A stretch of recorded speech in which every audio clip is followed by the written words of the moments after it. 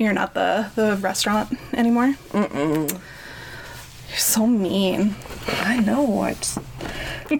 No. It's summer. I don't want the house smelling like cat pee because there's cats pissing outside all the time. And you now know what that smells like. Yes. Because I live that hell. See? You can't blame me.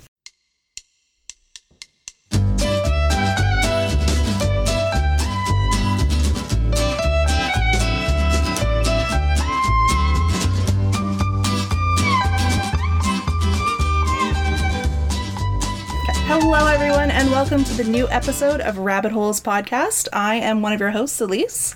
And I'm your other host, Andy.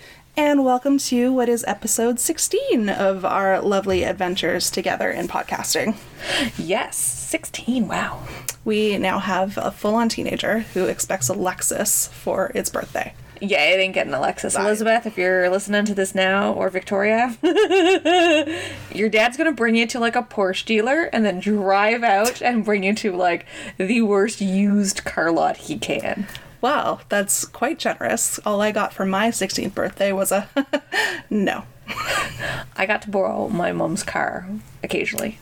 Yeah, I had to beg to borrow my dad's car, which was just going to sit in the garage anyway because he took the bus to work. And I had a 50-minute walk to school.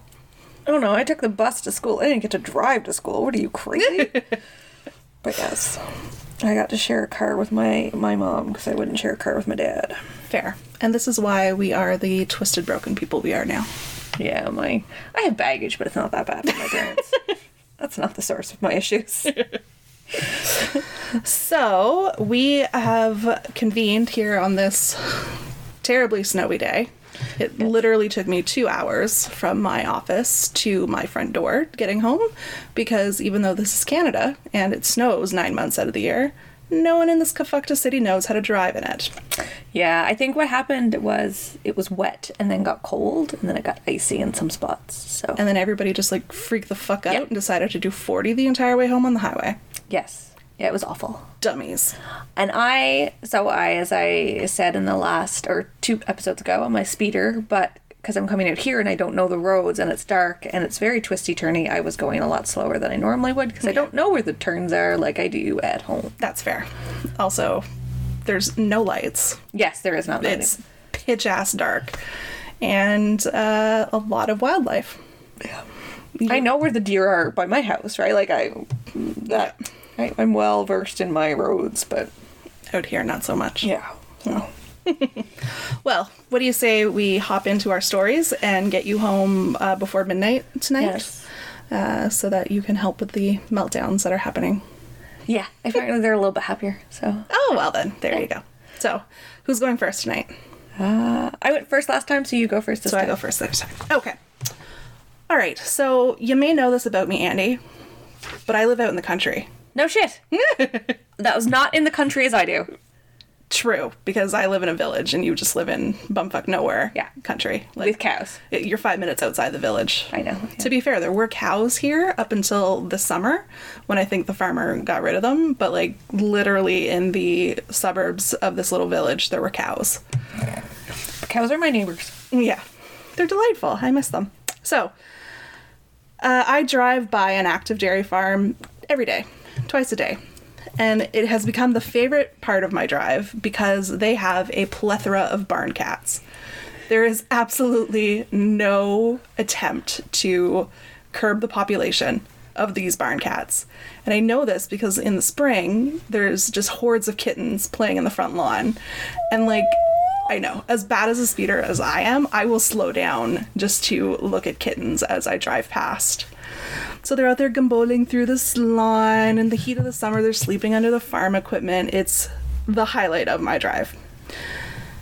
So then that's what inspired my rabbit hole this week, and that is animals with jobs. Ooh. So barn cats take care of the mice population. Yes, they do. So I wanted to hear about other animals and what they do. So there are a lot of ways to look at this topic. So I'm just going to be looking at different types of animals and give you information about some of the coolest stories I found. I'm not going to cite articles as I go because I jump all over the place. So no problem. You'll have to check out the show notes. I I never cite articles. Very rarely. So I try. That's the master's student in me I who's know. terrified of getting nailed for plagiarism. I don't care. Yeah. I went to college. So, where do you want to start tonight? With cats, dogs, or rodents? Let's start with cats. You don't Cats. say. Mine have disappeared. Andy terrorized them, and I'm pretty sure Wellington's probably dislocated a hip, I know, I heard that. judging by how quickly he tried to run into the basement and took a corner. Took several corners. I know. All going splayed leg. That sounded, I was upstairs and I was like, oh dear, that was one of the cats. Yeah. So, first story here. There's a lot of people that complain about rats in politics, but the Brits have a very unique way of handling it. 10 Downing Street, where the Prime Minister lives, is a very old building in the middle of a huge city that has a big problem with mice. So to tackle the issue, they have a very special appointment made to the household staff, and that is Chief Mouser to the Cabinet Officer. Starting in 1929, the records for 10 Downing show that £1 per day was spent from petty cash towards, quote, the maintenance of an efficient cat. The position kept up with inflation because by 1932 they were spending about £100 a year on the chief mouser. The cat with the longest employment history in the post was Wilberforce, who served for 13 years and saw such prime ministers stroll through as Margaret Thatcher and John Lord, I believe it was. Like all positions in politics, this one comes with its fair share of drama.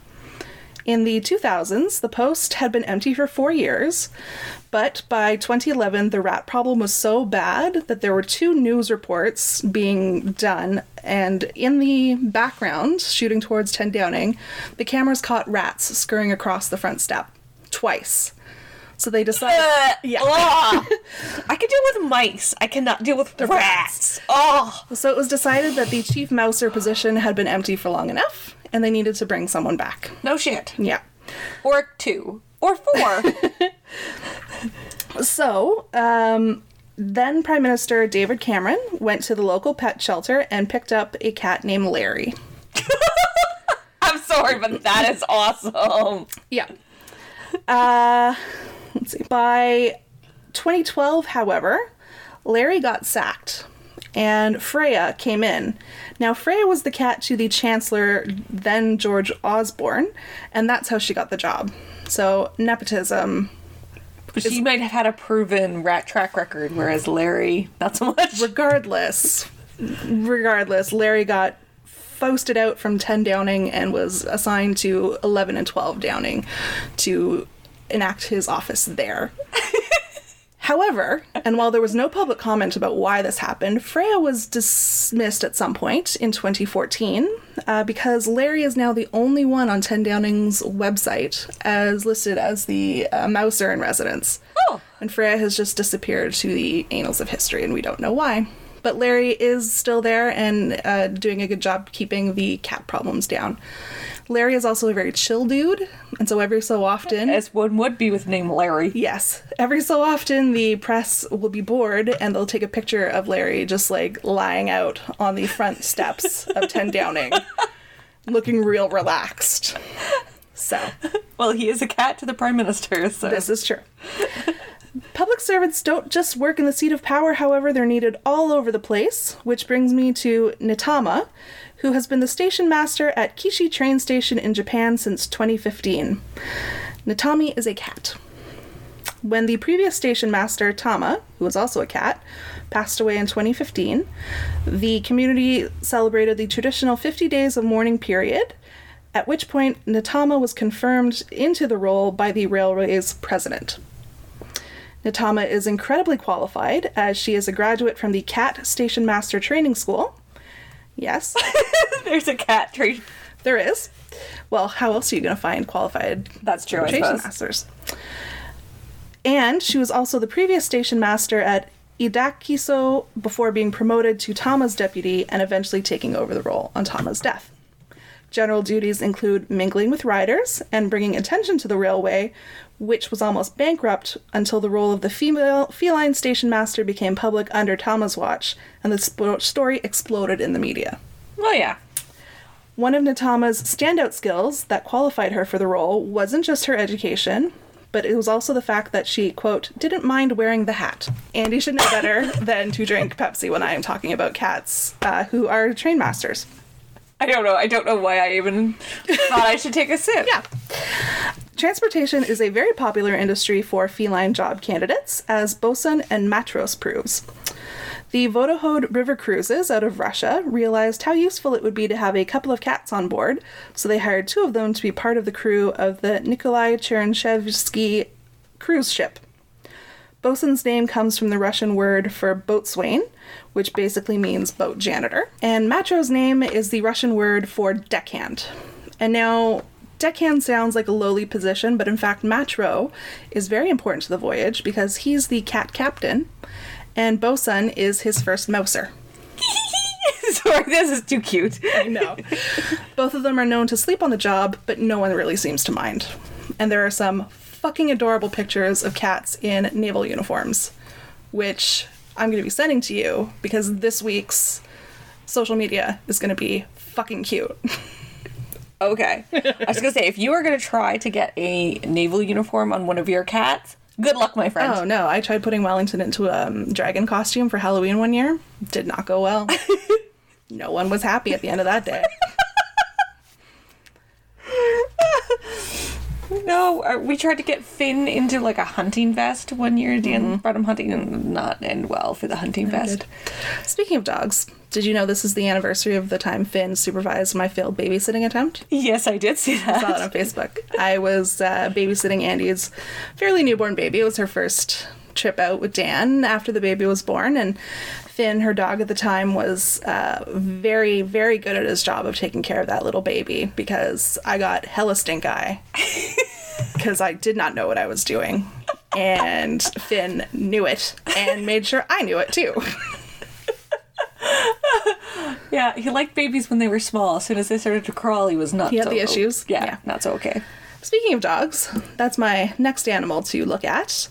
So one of the most commonly known things about dogs is that they have an amazing sense of smell, and now some of our canine friends are being trained to put that power to use in the medical field. So there's a bunch of different things that trained service dogs can do. One of them is that they alert diabetics when their blood sugars go out of bounds. So one patient described her service dog who knew when to alert her when her blood sugar levels went beyond the normal range. The dog would paw at her continuously when they'd get too high, and then nudge and lick her before they drop too low. In this case, it took the dog about 8 months to get her regulated, so she went from having like almost pass out seizure level sugar issues. Within 8 months, she had no problems anymore. And she finds that the longer the dog is with her, the better it's getting at being able to determine when she's about to have an issue with her blood. So we're talking like an hour or so before the dog can start signaling at that point that there's an issue coming. The sense of smell is also used to detect certain cancers. The first time doctors took this ability seriously was in the late 1980s, when an article appeared in The Lancet where a doctor wrote about a patient's dog who wouldn't stop sniffing at one of her moles. When they tested the mole, it turned out to be melanoma. So when a second article appeared in The Lancet in 2001 about a similar case, medical researchers got serious and they've started initiating studies. Cool. So now it's not like as good as obviously a diagnostic test, but they are able to prove that dogs can smell out cancer where it is in the body, and not just that, but what type of cancer. So they can signal for that. Finn knew I was pregnant before I did. Oh, which time? First time or second? First. He didn't even care at the second, which would have been nice because I didn't know for ages. But because we were so closely watching, because we were on the fertility drugs, and it was like all of a sudden he just would not leave me alone. Like he was just stuck to me.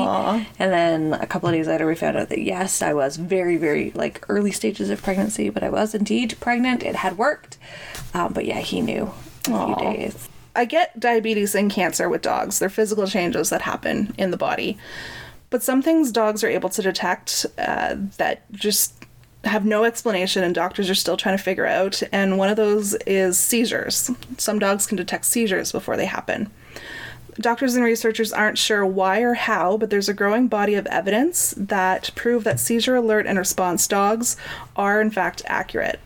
So the article I was reading, the woman had lupus, and she was saying that her dog has been able to detect every single one of her seizures since she got him 47 minutes before the seizure occurred.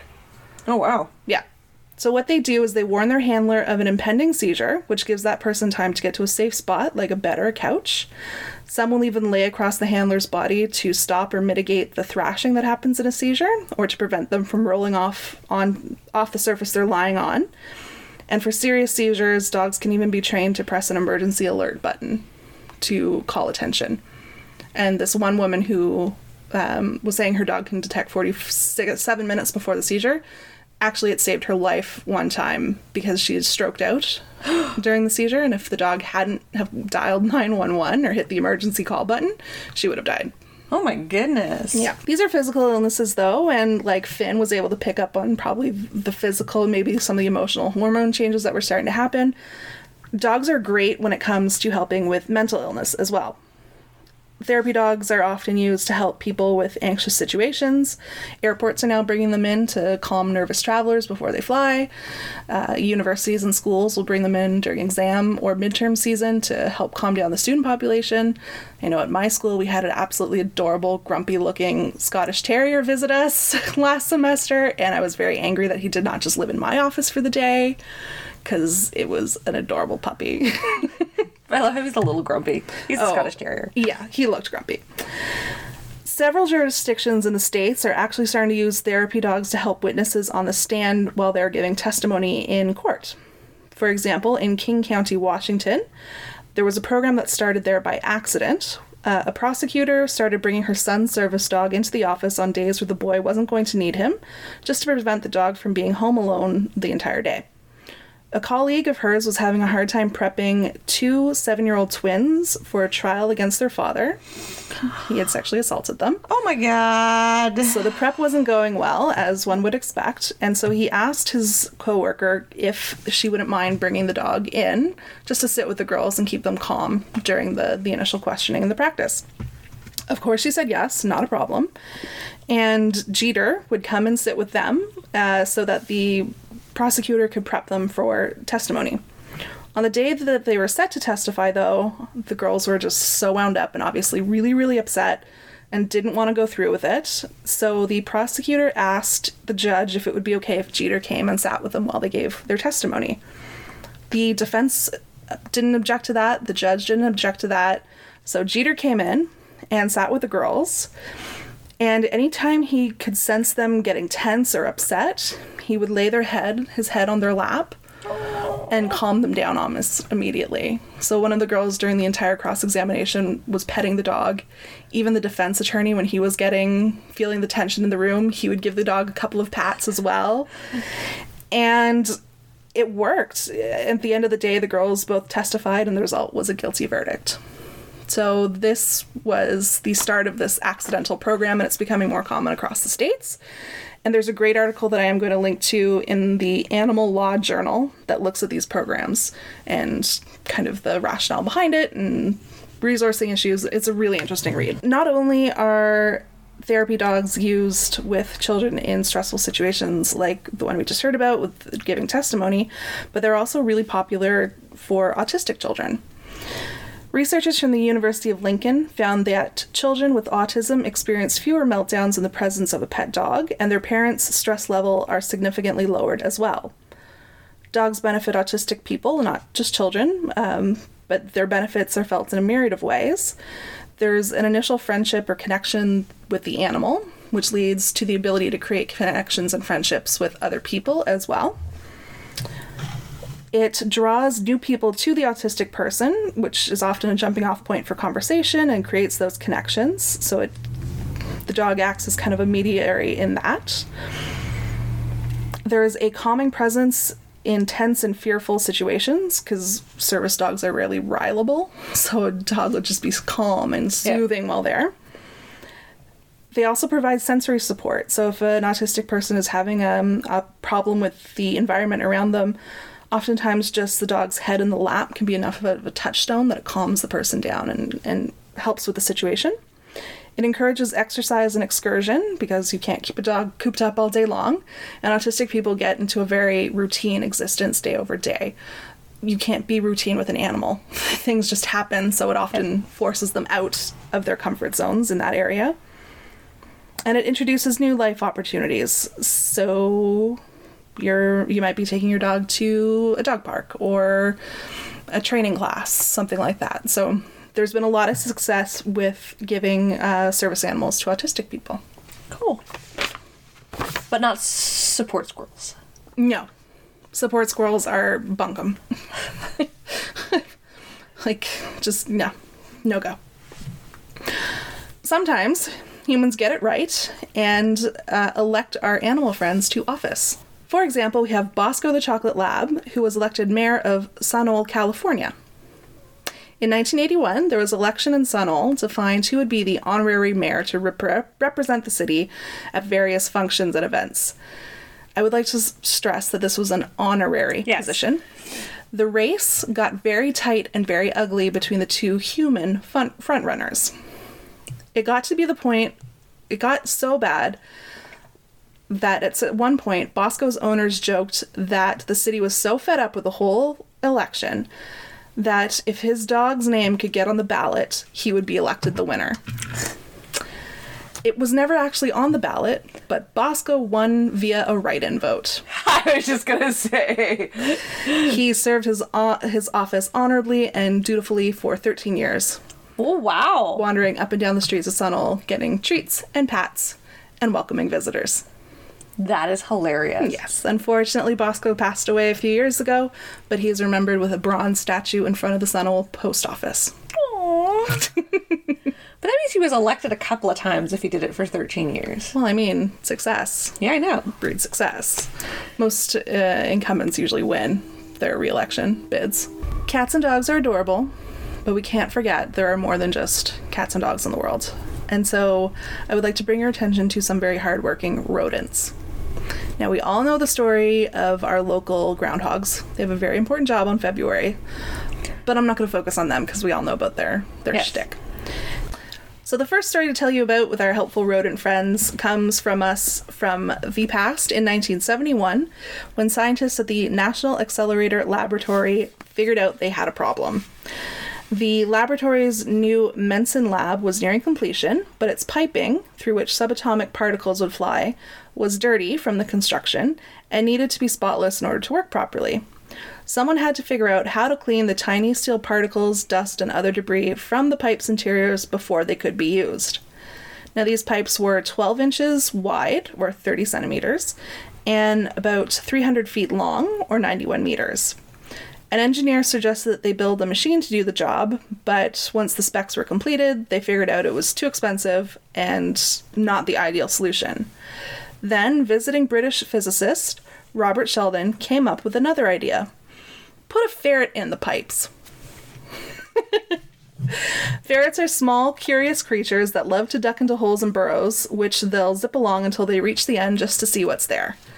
One of my favorite things to do on Instagram is watch videos of ferrets climbing through dryer tubes because they just go fucking nuts. Like, it is like Disneyland, Wonderland, and Disney Euro Paris, like, all together. Ferrets love nothing more than that. Yeah. In fact, the verb to ferret out originally meant to go into a hole and flush out prey animals, and ferrets did that job, so ferreting out dirt was a natural follow-up for our furry little snake cats, is I guess what we're going to call them. The researchers at the laboratory purchased Felicia, a petite 15-inch ferret for $35. Much more cost-effective than a robot. Custom-built robots. They taught her to scurry down the pipes while wearing a special collar that had a string on it. So as Felicia ran through the pipes, she would pull the string with her. When she emerged on the other end, workers would fasten a tight-fitting swab soaked in cleaning fluid to the string and then pull it back through the pipes to clean it out. See, that reaction makes me think that you had the same thought as I did, which they were just using Felicia as a little, like, Swiffer. Yeah, that's what I was like. Did they put a hamster through there? Yes, exactly. I just figured Felicia... And wrapped her in a Swiffer, too? Yeah, like, Felicia would just, like, be picking up all the little bits of dirt and, like, coming out on the other end looking like she fucking rolled through a dust bowl. But no. They're smarter than us. Yes, they actually had, like, an actual process that they were trying to follow. So, thank you for your service, Felicia. Next up, do you know what a capybara is? I think I do. They're like beavers, but they're bigger, and they don't have the big floppy tail on the back. Yeah, are they Australian? No, they're native to Central and South America. No, that may be. And they are the sweetest animal ever on the face of this earth. They are super friendly and supportive, and there are millions of photos online that prove that they can be friends with just about any animal. I saw one picture of capybaras and alligators sunning next to each other on a riverside.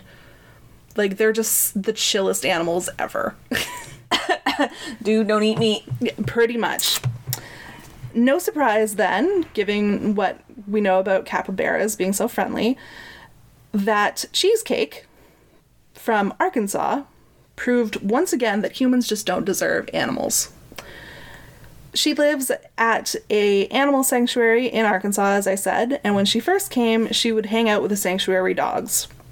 When orphan puppies came in around Christmas 2010, Cheesecake stepped up and started mothering them.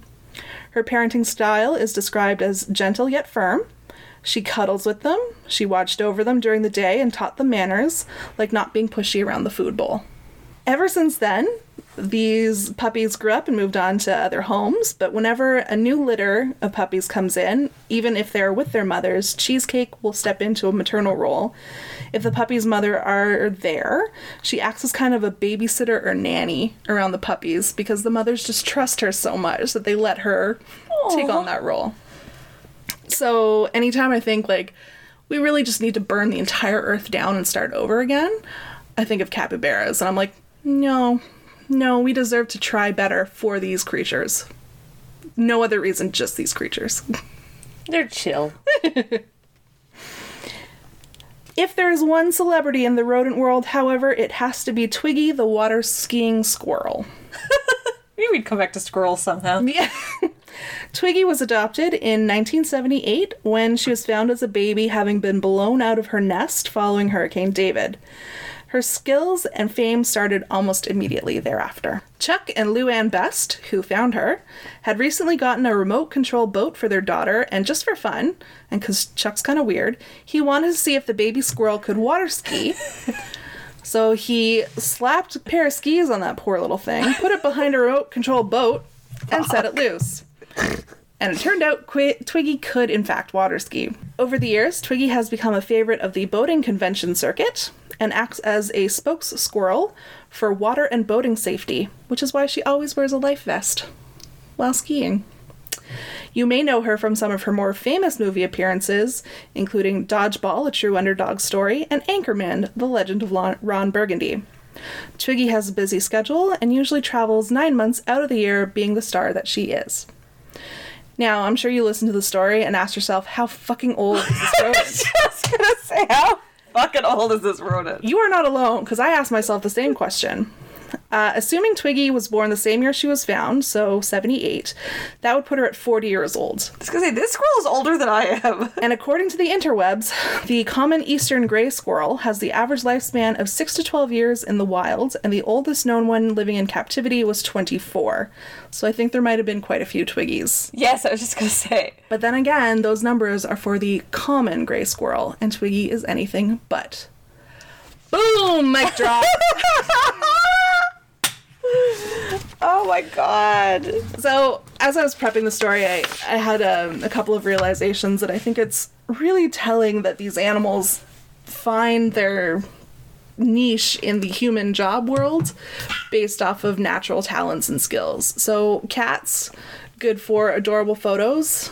Dogs actually love humans and mankind and will do stuff for them. Cats just want you to feed them and or give them a place to sleep. Dogs, helpful and good for us. And then rodents are just a fucking gong show. So that is what I learned about. That is what I learned about animals with jobs, and it was a very fun lunch hour for me putting this together. Woohoo! I don't know if you caught I have to delete my history before I leave. Did, and as I was driving and I saw that text, I was like, damn, I'm gonna have a real hard time finding a correlation between these two stories this time, I think. Yes. Okay. So mine's on porn. Oh boy. Andy, you cannot do this type of thing at work. So it was a history of porn, so at least it was nice and... Okay. So it's classy porn is what you're saying. Yes, classy porn. So porn has been around for like ever. Uh-huh. Since people have been having sex, other people have wanted to watch it. Yeah. In 2005, archaeologists found the world's oldest porn site when they found a statue of a man and woman having intercourse sculpted many thousands of years ago by German hunter-gatherers. As you pointed out a few weeks ago, sexually explicit graffiti goes back like to the way big numbers. Yes. So the Greeks and Romans left behind countless depictions of heterosexual sex, homosexual sex, oral sex, orgies, and way more. Oh, our Puritan selves in this day and age have absolutely no concept of what the Romans were willing to No. do. Yeah. And the Karma Sutra, a 3rd century text, is still enjoyed its status as a cultural cornerstone of sexual living. Mm-hmm. Of sensual living, sorry. 6 of one, Yeah. does of another. But the largest collection of antique erotica came from the ancient city of Pompeii, where images, sculptures, and frescoes line the walls of brothels, bathhouses, and common households. One of the most famous items recovered was a sculpture of the god Pan having sexual intercourse with a goat. Well, I mean, Pan wasn't exactly all human himself. No. But it was so funny because the article I was reading that had said that, it was like when they uncovered Pompeii, all of these like European aristocrats who had like thought themselves intellectuals like the Romans and the Greeks were very scandalized with all of this like graphic pornography. Right. It's like the modern equivalent when 50 Shades of Grey hit and everyone was reading it everywhere. I heard one comedian refer to it as 50 Shades of Your Mom Still Masturbates. Yes. So yes, it is exactly like that. So porn has always been around. Porn in many cases really helped new technology getting picked up. As Playboy writer Damien Brown once wrote, "If we invented a machine, the first thing we're going to do after making a profit is use it to watch porn." Well, porn is always the early adopter of every technology. Yes. DVDs have their ascendancy in porn. So when the Gutenberg Press was established in 1440, it got into the porn game by printing the first book of erotic engravings in 1524. And then in 1749, the first book of erotica called Memories of a Woman of Pleasure was written and published by John Cleveland. Sure, he was arrested and jailed for it, but, you know, it started a trend. Yep. That 50 Shades of Grey has killed. Well, I don't know. It seems to have just exploded it even more. Oh, but bad. Like, bad writing, people. Poorly, but, like, you can sell smut no matter what the quality of it is. Apparently. Because those are some awful movies, too. I've not seen any, but I've... Oh, my God. Understand that there's more sexual tension between us. Yeah. Well, you were in labor when I was watching the first one, and I was... like, could not have cared any less about it as I was watching it because my best friend had just gone into labor. And it was just, like, I've had more chemistry with pizzas. I know. So when photography first started, like, portraits were really the main use, but one only really needs one portrait of their sweetheart. So there was also a big market for artistic nudes that were supposedly sold to painters to study. I like how you air quoted artistic. That were sold to artists and schools to study the form. But Civil War soldiers were commonly found in their pockets with their pictures of their sweethearts, one or two artistic nudes. Right. So yeah. Men have been beating it off to photos for a long time. Then, of course, there's film. Thomas Edison's The Kiss was made commercially available in 1896. The film portrayed cinema's first kiss, which, as Disney as that sounds now, created a bit of a scandal back in the day. Then, of course, it didn't take filmmakers very long to start producing dirtier material. 1900s marked the era of the stag film. Such films were illegally shot, consumed, and distributed, and were representative of America's crude, albeit booming porn industry. The films were often smuggled by traveling salesmen. Get your knives here and your dirty pictures. Exactly. And were frequently viewed during bachelor parties, fraternity events, and other exclusive male gatherings. In spite of the illegal nature of porn content, the material remained so popular that in 1941 the X rating was formally introduced. What year? 1951. 51. Yeah. So that's when the X rating was formally introduced. 2 years later, a 27-year-old Hugh Hefner founded Playboy. So the 1960s and 70s are really when porn as we know it started. With the 70s being known as the golden era of porn, the golden age of porn. And I think most people our age and maybe even younger, you know, when we think of porn, I think we almost all still think of like a 70s-esque porn reference. The Debbie Does Dallas, I think you're showing your age in that comment because, and there's not much of a difference between us. Yeah. But that's not where my head goes when I think porn. What do you think when you think porn, then? Like, the internet. Yes, but, like, I still think of, like, a porn movie as the Debbie Does Dallas. Like, I dated a guy who had the Debbie Does Dallas soundtrack on his computer. I, A, don't want to know how he got it, and B, don't want to know what's on it. It's a lot of instrumental both. Like, it really is that bassy sound, and maybe that's where my 70s thinking comes from, because that's sort of the creation of the porn soundtrack that we sort of all think of in our heads, that like heavy bass, slappy, like slappy. Well, that's how they make the sound. So, you know, I think we're all really familiar with the sort of 70s and 80s and 90s, the DVDs, the porn that was, you know, pay-per-view, or, you know, for those Canadians, softcore. Remember Bleu Nuit? Bleu Nuit on Channel 11 here in the Ottawa region. Yeah. I remember being like a teen, like probably not quite a teenager, and I think it was like CBC or something like that late one night in Plate Cove, and I still remember this. I don't know how old I was. And we were going to go to bed. I think everybody was still up partying, like all the parents and stuff. And it was like these two naked men, and they were like wrestling on this bearskin rug in front of a fire. I was like, what the hell am I watching? CBC was progressive. I don't know if it was CBC. It was probably like Bleu Nuit on whatever channel, but it was just, and I think it was in French, so probably. Right. But I don't know how it got there. Like, I don't know why someone chose to put that channel on. Well, kids these days do not know the absolute difficulty we had to have a sexual awakening to porn in our day and age, because there was Bleu Nuit, which you had to stay up awake after your parents on a Friday night, and if they were up late for some reason, like God knows, like you were shot that week.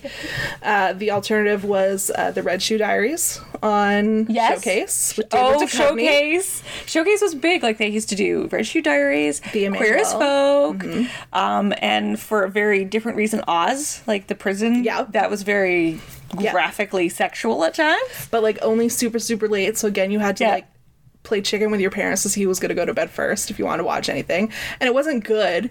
It was all softcore, shot through like Vaseline on the camera screen, for Christ's sakes. But like, it's all we had. It is all we had. So internet porn now is so prevalent. It's very easy to get free porn. And do you know who you have to thank for that? Bill Gates? No. Steve Jobs? No. This guy named Fabian. He was a teenager in Brussels in the 90s, and he used to hang out on those chat rooms, like the chat forums that we all think about when the start of the internet, for all you younger kids, you have no idea what we're talking about. And where he used to swap. So they used to have these chat boards. He got involved in chat boards with other probably people who liked porn. I mean, he was a teenage boy. Yeah. He was kind of geeky, so I don't think he was getting any on himself. I put that in there. Sorry, Fabian, if you were. I doubt he's listening to this. But, so they used to swap usernames and passwords to paid porn sites. Oh, okay. So that they'd go in and download the porn for free. So there was this whole community of people who would just swap passwords to various sites. Because at that time, porn was all paid on the internet. Yes. So you needed to be a certain age, you need to have a credit card, etc. You also had to have a really, really good connection. Yes. Because everything took fucking forever to download. So then Fabian turned into his 20s and he looked at the tech world, because he's a techie kind of guy, and saw that porn really wasn't at the forefront like other Industries. There were some mom and pops. There was a few really badly done. It wasn't... I never want to link mom and pops to porn again, but continue. Sorry. Like, there's a lot of smaller sites, but really the porn industry was very still in Porn Valley.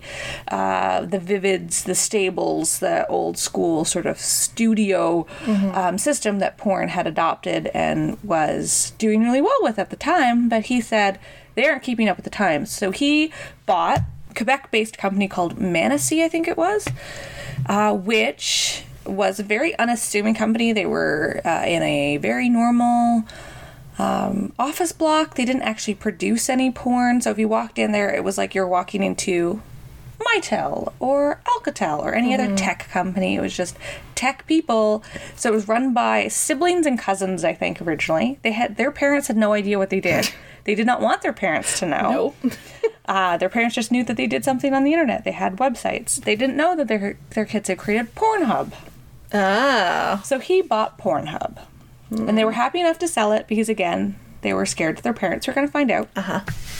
Like, this was a group of younger people, and then, like, the head of HR was someone who babysat a couple of the owners. Awkward. Yeah. So, like, it was very close-knit family, cousins, that sort of stuff. And this guy, Fabian, from Brussels, came in and bought it. And then he did some changing around. He hired a bunch of programmers to be a mobile division. This was before smartphones. This was in the 90s, like the early 2000s. So this was when we were still using flip phones. And but he had created a mobile division. He did a bunch of stuff. And then he decided that he was going to go out and try to get some venture capitalist funds. And he knew that, like, even porn stars, like female porn stars, had a hard time getting checking accounts because they were porn stars. So he wasn't too sure that he was going to be able to get his funding. Anyways, in a year, he'd gotten $336 million from a hedge fund to buy every other porn site you can think of. He bought Pornhub's main rival. He bought some other free sites. He bought some other paid sites. And what Pornhub is, it's like YouTube, but then especially, it was predominantly stolen content, so think Napster. Oh, okay. But nobody fought it. Like, sometimes you get a producer saying, please take down my content, and by the time they took down Harry's Potts Her, or, you know, Revenge of the Shit, the all-anal final chapter, it was up again. Like, by the time they took it down, they didn't really care that most of their content was stolen. Nobody was going to do anything about it. Yeah. Because no one wants to pay the $500 an hour lawyer to go into court and argue over saving Ryan's privates. Like. Exactly. Well, also, nobody had the money, which is somewhat unfortunate because I think so I've been listening to a podcast which I'm getting some of this information from called The Butterfly Effect. Jon Ronson. I was going to ask, yeah. Have you listened to it? No, but Jon Ronson's the guy who did the psychopath test that we talked about. Yeah. So he has done this butterfly effect, and he looked at the butterfly effect of this online free porn movement. So how it's really killed the porn industry, like the traditional making of the industry, which is funny because without these traditional people making porn, there really wouldn't be there'd be a lot of amateur content, but you still wouldn't have the higher quality content that these free sites depend on. So anyways, I don't know how that's going to play out. But So learning this, I was just like, oh my god, this is just like Napster, but nobody was Metallica. Yeah. And you kind of, it's like, oh god, Metallica, you're such killjoys. But we all have content. We all have music. We either pay for it streaming or we stream it for free with ads. Like, it still has come out in the wash, but really hasn't killed the music industry. Right. Probably how, if Napster had gone unchecked, maybe would have happened, yeah. So it's interesting to see how that sort of unchecked, free stealing of content has really affected an entire industry. What makes me curious is what Fabian Yes, Fabian. could have done for humanity had he put his powers towards solving cancer or other large human problems instead of making sure that 14-year-old boys can get off without their dad's Playboys. Yeah, so this man is like hella rich now. He only course. has like 4 or 8 cars. He used to have 18. A bunch of them were McLarens. It's like, yeah, so it's so funny because he was very smart. He was very forward thinking, like having mobile divisions and stuff like that. Like, he was very ahead of the curve, allowing you to have porn wherever you want it. You can really thank Fabian for that. But what you see now as an effect from that is everything is keyword searchable as most of our life. Yep. So you've seen the porn movies themselves, the titles of them become more keyword smart. So where you had Saving Ryan's Privates, you now have cheerleader, stepdaughter, orgy. Yeah. Because those are the top. So Oh, I see. Okay. yes. So the top trends are teenagers, Of course. cheerleaders, Of course. stepdaughters, Ew. because everybody wants to nail their kids. So stepdaughter at least makes it classier. I don't know. Well- Orgies and MILFs. So in this keyword searchable time, it really puts a lot of the porn stars in this sort of like 9-year window of where they're no longer can pass as a teenager, but they're not old enough to be a MILF. So it's hard to get work. From about 22 to about 39 if you look a bit older, God. or 40. So what a lot of these women end up doing is bespoke porn, which is really why I wanted to do this. I've never heard of this before. It's custom-made porn. Oh, so the old, like, camera girls. Yeah, so say your fetish was having your stamp collection that you've collected for 40 years put on fire by 3 porn stars who are naked, then you could do that. Wow. What are we charging for this service? They said the couple that does this as an industry, as a business, they say they charge anywhere from a few hundred, depends, to thousands, to maybe even tens of thousands, depends on what it is. So the person who's commissioning it can write the script. They get involved with the casting. Wow. It's basically to their specifications. So they said Can you they had. imagine if that's your hobby? Yeah. So they had one that was just this woman. So she is in a kitchen and she's fully clothed and there's flies and she's getting bothered by the flies. And then she can't find her fly swatter. So then she finds it and then she starts squatting flies. And that's the whole thing. I think you had a couple Freudian slips there because you said squatter instead of swatter. I cannot say swatter. I tried this when I was telling Dan this story and he's laughing at me. He's like, I can't do it. I don't know if it's Freudian or just I cannot do that sound. I am sorry. I really wish there was another example. No, it was delightful. So that's the whole thing. Like I don't think she ever gets naked. There's you have to pay for that? Like, that's not... It was a certain script, and I don't know if it's a certain look. But then, of course, I guess it's John an age. Ronson, who he is, he's like, I wonder what happened to him as a child, that's his fantasy. Like, Yeah, that sounds like John Ronson. because that's what he kept going back to. I wonder what created this fantasy. And they're like, I don't know. Like, we don't ask that. I'm sorry. We just take the money. And like just some like very whatever you wanted as a custom, you could do the line. So he was looking at like he asked like so some people say that the online Pornhub, the free porn, has made porn more violent. Which actually a lot of the producers and stuff that he was talking to was saying, actually, no, because you now know what's very popular. He's like, really before, sort of in the 90s, there was this real move to very violent porn because they thought that's what people wanted. So like porn went through this sort of really violent phase, but with online, it really, with the popularity of Pornhub and all those sites, really has made it really clear what people want to watch. I guess they can track the analytics. Yeah. I think the problem, and from what I've heard and read elsewhere, it's not so much the violence aspect, it's that it's creating untenable and unrealistic expectation in men and in some women.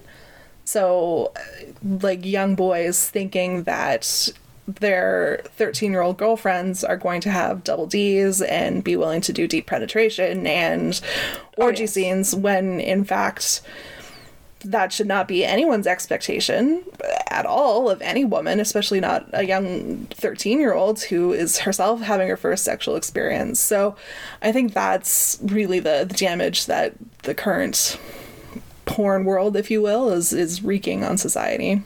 So because, as you said, Pornhub really does track all the analytics, they put out every so often, like, the most searched words for each state. So I was trying to find provinces in Canada. So this was from 2016. Canadians love same-sex relationships, at least when it comes to porn. It released its top search terms for Canada, and lesbian topped the list across most of the country. One of the most notable exceptions was Quebec, which, guess what their top search term was? I'm gonna say it's something really disturbing. So, oh no? No, it's not disturbing at all. It's just very Quebec. Cougars. No, it's actually Quebec. Is their own search term? It's just Quebec. Someone's in love with themselves. Yes. As it turns out, we have much in common with our southern neighbors, as lesbian is also one of the United States' favorite subjects.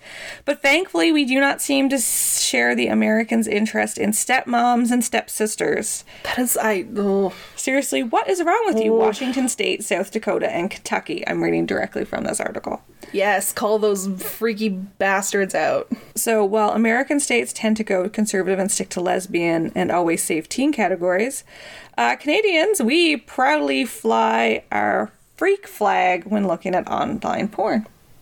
So the top searched term in BC was Asian, which is no surprise. Demographically speaking, no. No doubt affordable housing was a close second. And it was even more elusive than porn. Albertans apparently love cream pies. Ugh. Saskatchewan apparently loves Bunny hugs.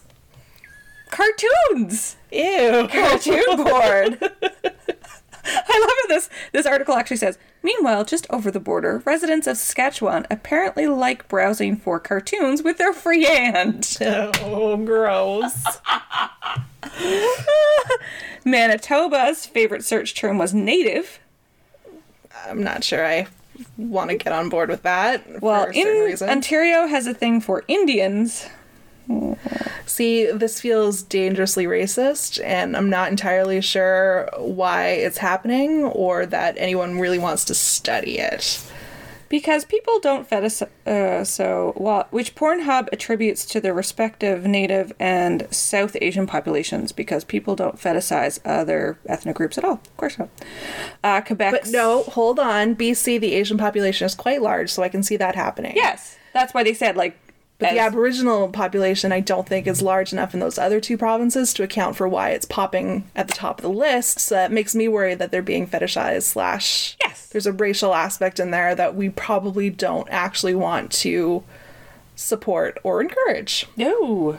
People, stick with your lesbians. Stick with your lesbians. Everyone loves a good lesbian. Everybody, or an orgy. Let's go. Everybody loves a good lesbian orgy. Let's go with that. I hope my parents don't listen to this one. Quebec sticks to its French-only position with the Quebec, while Newfoundlanders are still mulling over this whole lesbian thing. Apparently, we still love our lesbians. things get a little weird with the rest of the province as territories. Yukon, they love their tickling porn, which I also didn't realize was a porn category. You just took me straight out of the game with that one. I'm completely flabbergasted. The comment on this article is, maybe if you spend 10 months of the year bundled in parkas, a good tickle is the most intimate thing you can imagine. True. The Northwest Territories love Hentil. Hentil? Is that the cartoon again? I don't know, and we're just gonna skip that. I don't want to Google that. Nunavut is all about Eskimo porn. Yes, apparently there's an Eskimo porn category. Again, I feel like there is a racial overtone to that because the Inuit, who populate Nunavut, don't like that word. I know. And you cannot call Inuit people Innu or Inuit. Right, because they're two different groups, and neither of them are Eskimo. No, they are not. Residents of New Brunswick. My peeps. Want to guess? New Brunswick? Prisoner. Smoking. Ugh, Apparently smoking porn. Yeah, that makes sense.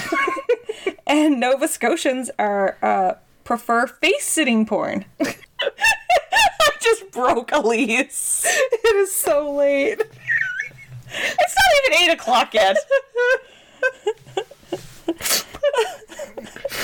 Oh, we haven't even got to. Finally, PEI have a thing for bondage.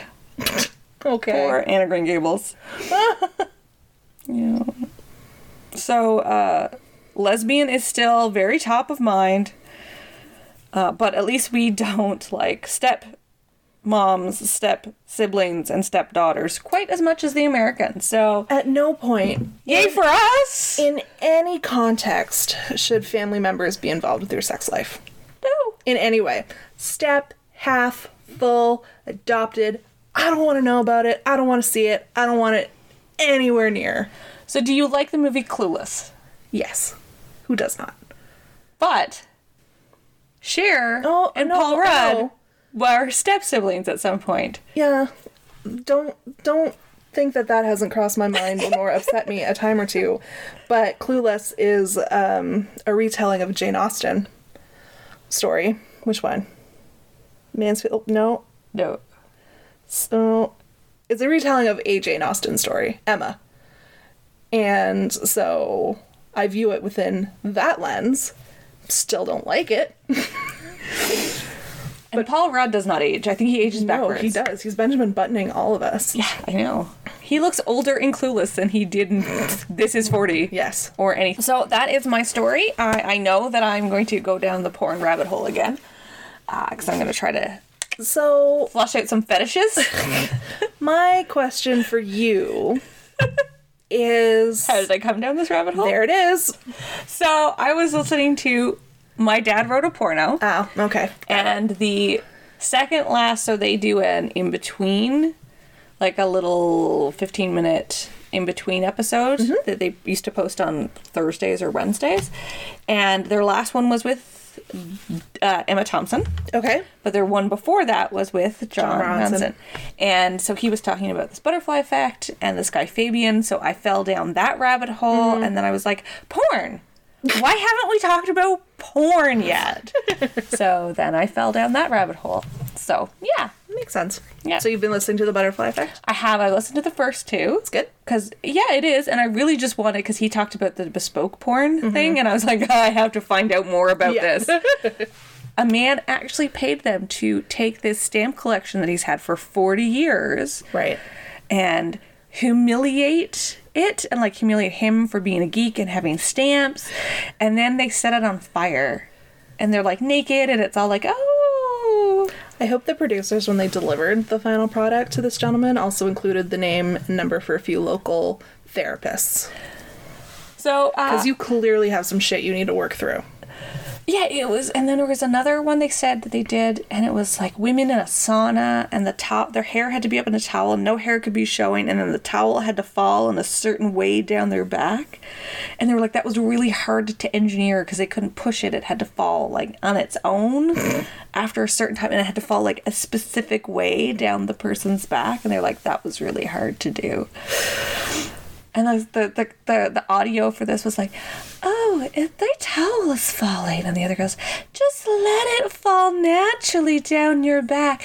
Doesn't it feel nice? And I was like, I'm skeeved out with that coming at me, just sitting here. So I know. I was like, imagine. It should not be that hard to get off. And if you have the money to throw at it to help you to get off, you have the money for the therapist. That's all I'm saying. Yeah. So, I mean, there's so much free porn out there. You couldn't have found something that tickled the old flute for you? Helped you double click those buttons? I'm sitting here trying to come up with a title for the episode, and Bury That Bone keeps coming to mind. We really should. I don't know if that's where we want to go with this, but there it is. I think that's where we want to go with it. I think that's always where we're meaning to go with this when we started this project.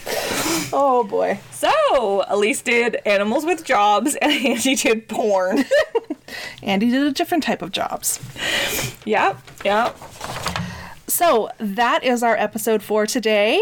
If you want to see the show notes or get in touch with us, just head over to our website, www.rabbitholespodcast.com, or you can send us an email at rabbitholespodcast@gmail.com. Let us know about some rabbit holes that you've fallen down. If you have suggestions for rabbit holes that we should check out, send them our way. Or if you've ordered yourself some custom porn and want to explain it to us. Yes, please do. Don't send it to us, but no, let us know why, where, and how much you paid for it. That's what I want to know. You can also connect with us via the social media, like the kids these days. Hit us up on Twitter at RabbitHolesPod. Our Facebook page is set up with the name of the show, and Andy is curating our Instagram page, which can be found at RabbitHolesPodcast. Yeah, she can always figure out which days my kids are sick because there's no posting for that day. You can also, if you like this, you can also support us at Patreon. You can either go to Patreon and search Rabbit Holes Podcast, or you can connect via the support tab on the website. We have lots of fun stuff coming. We have some stuff posted coming. I'm sorry. I am so tired that it took so long for that to seep in, and then it got there, and I'm just like, God damn it, you missed it. You just let it roll right past you. You should be ashamed. I'm gonna have to edit that out. Okay, let's try that again. So if you like what we're doing and you want to support us by giving us a few shekels, we'd much appreciate it. Spend it on us, not this custom porn. That is true. Yeah, we'll gladly take it if you'd like to see us swat some flies. Squat some flies. That's what Andy's willing to do. The only thing I'm willing to do is berate you. That I will do. That is true. You can go to Patreon and search Rabbit Holes Podcast, or connect via the support tab on our website. We have lots of fun stuff coming. Not in that way, to the not so secret. That's what she said. Yeah, the not so secret part of our website, and for the patrons of the Velveteen tier and above. So if you want to rep us out in the big bad world, you can find our merch at Redbubble. You can search Rabbit Holes Pod, or you can find a link on our website under the merch tab.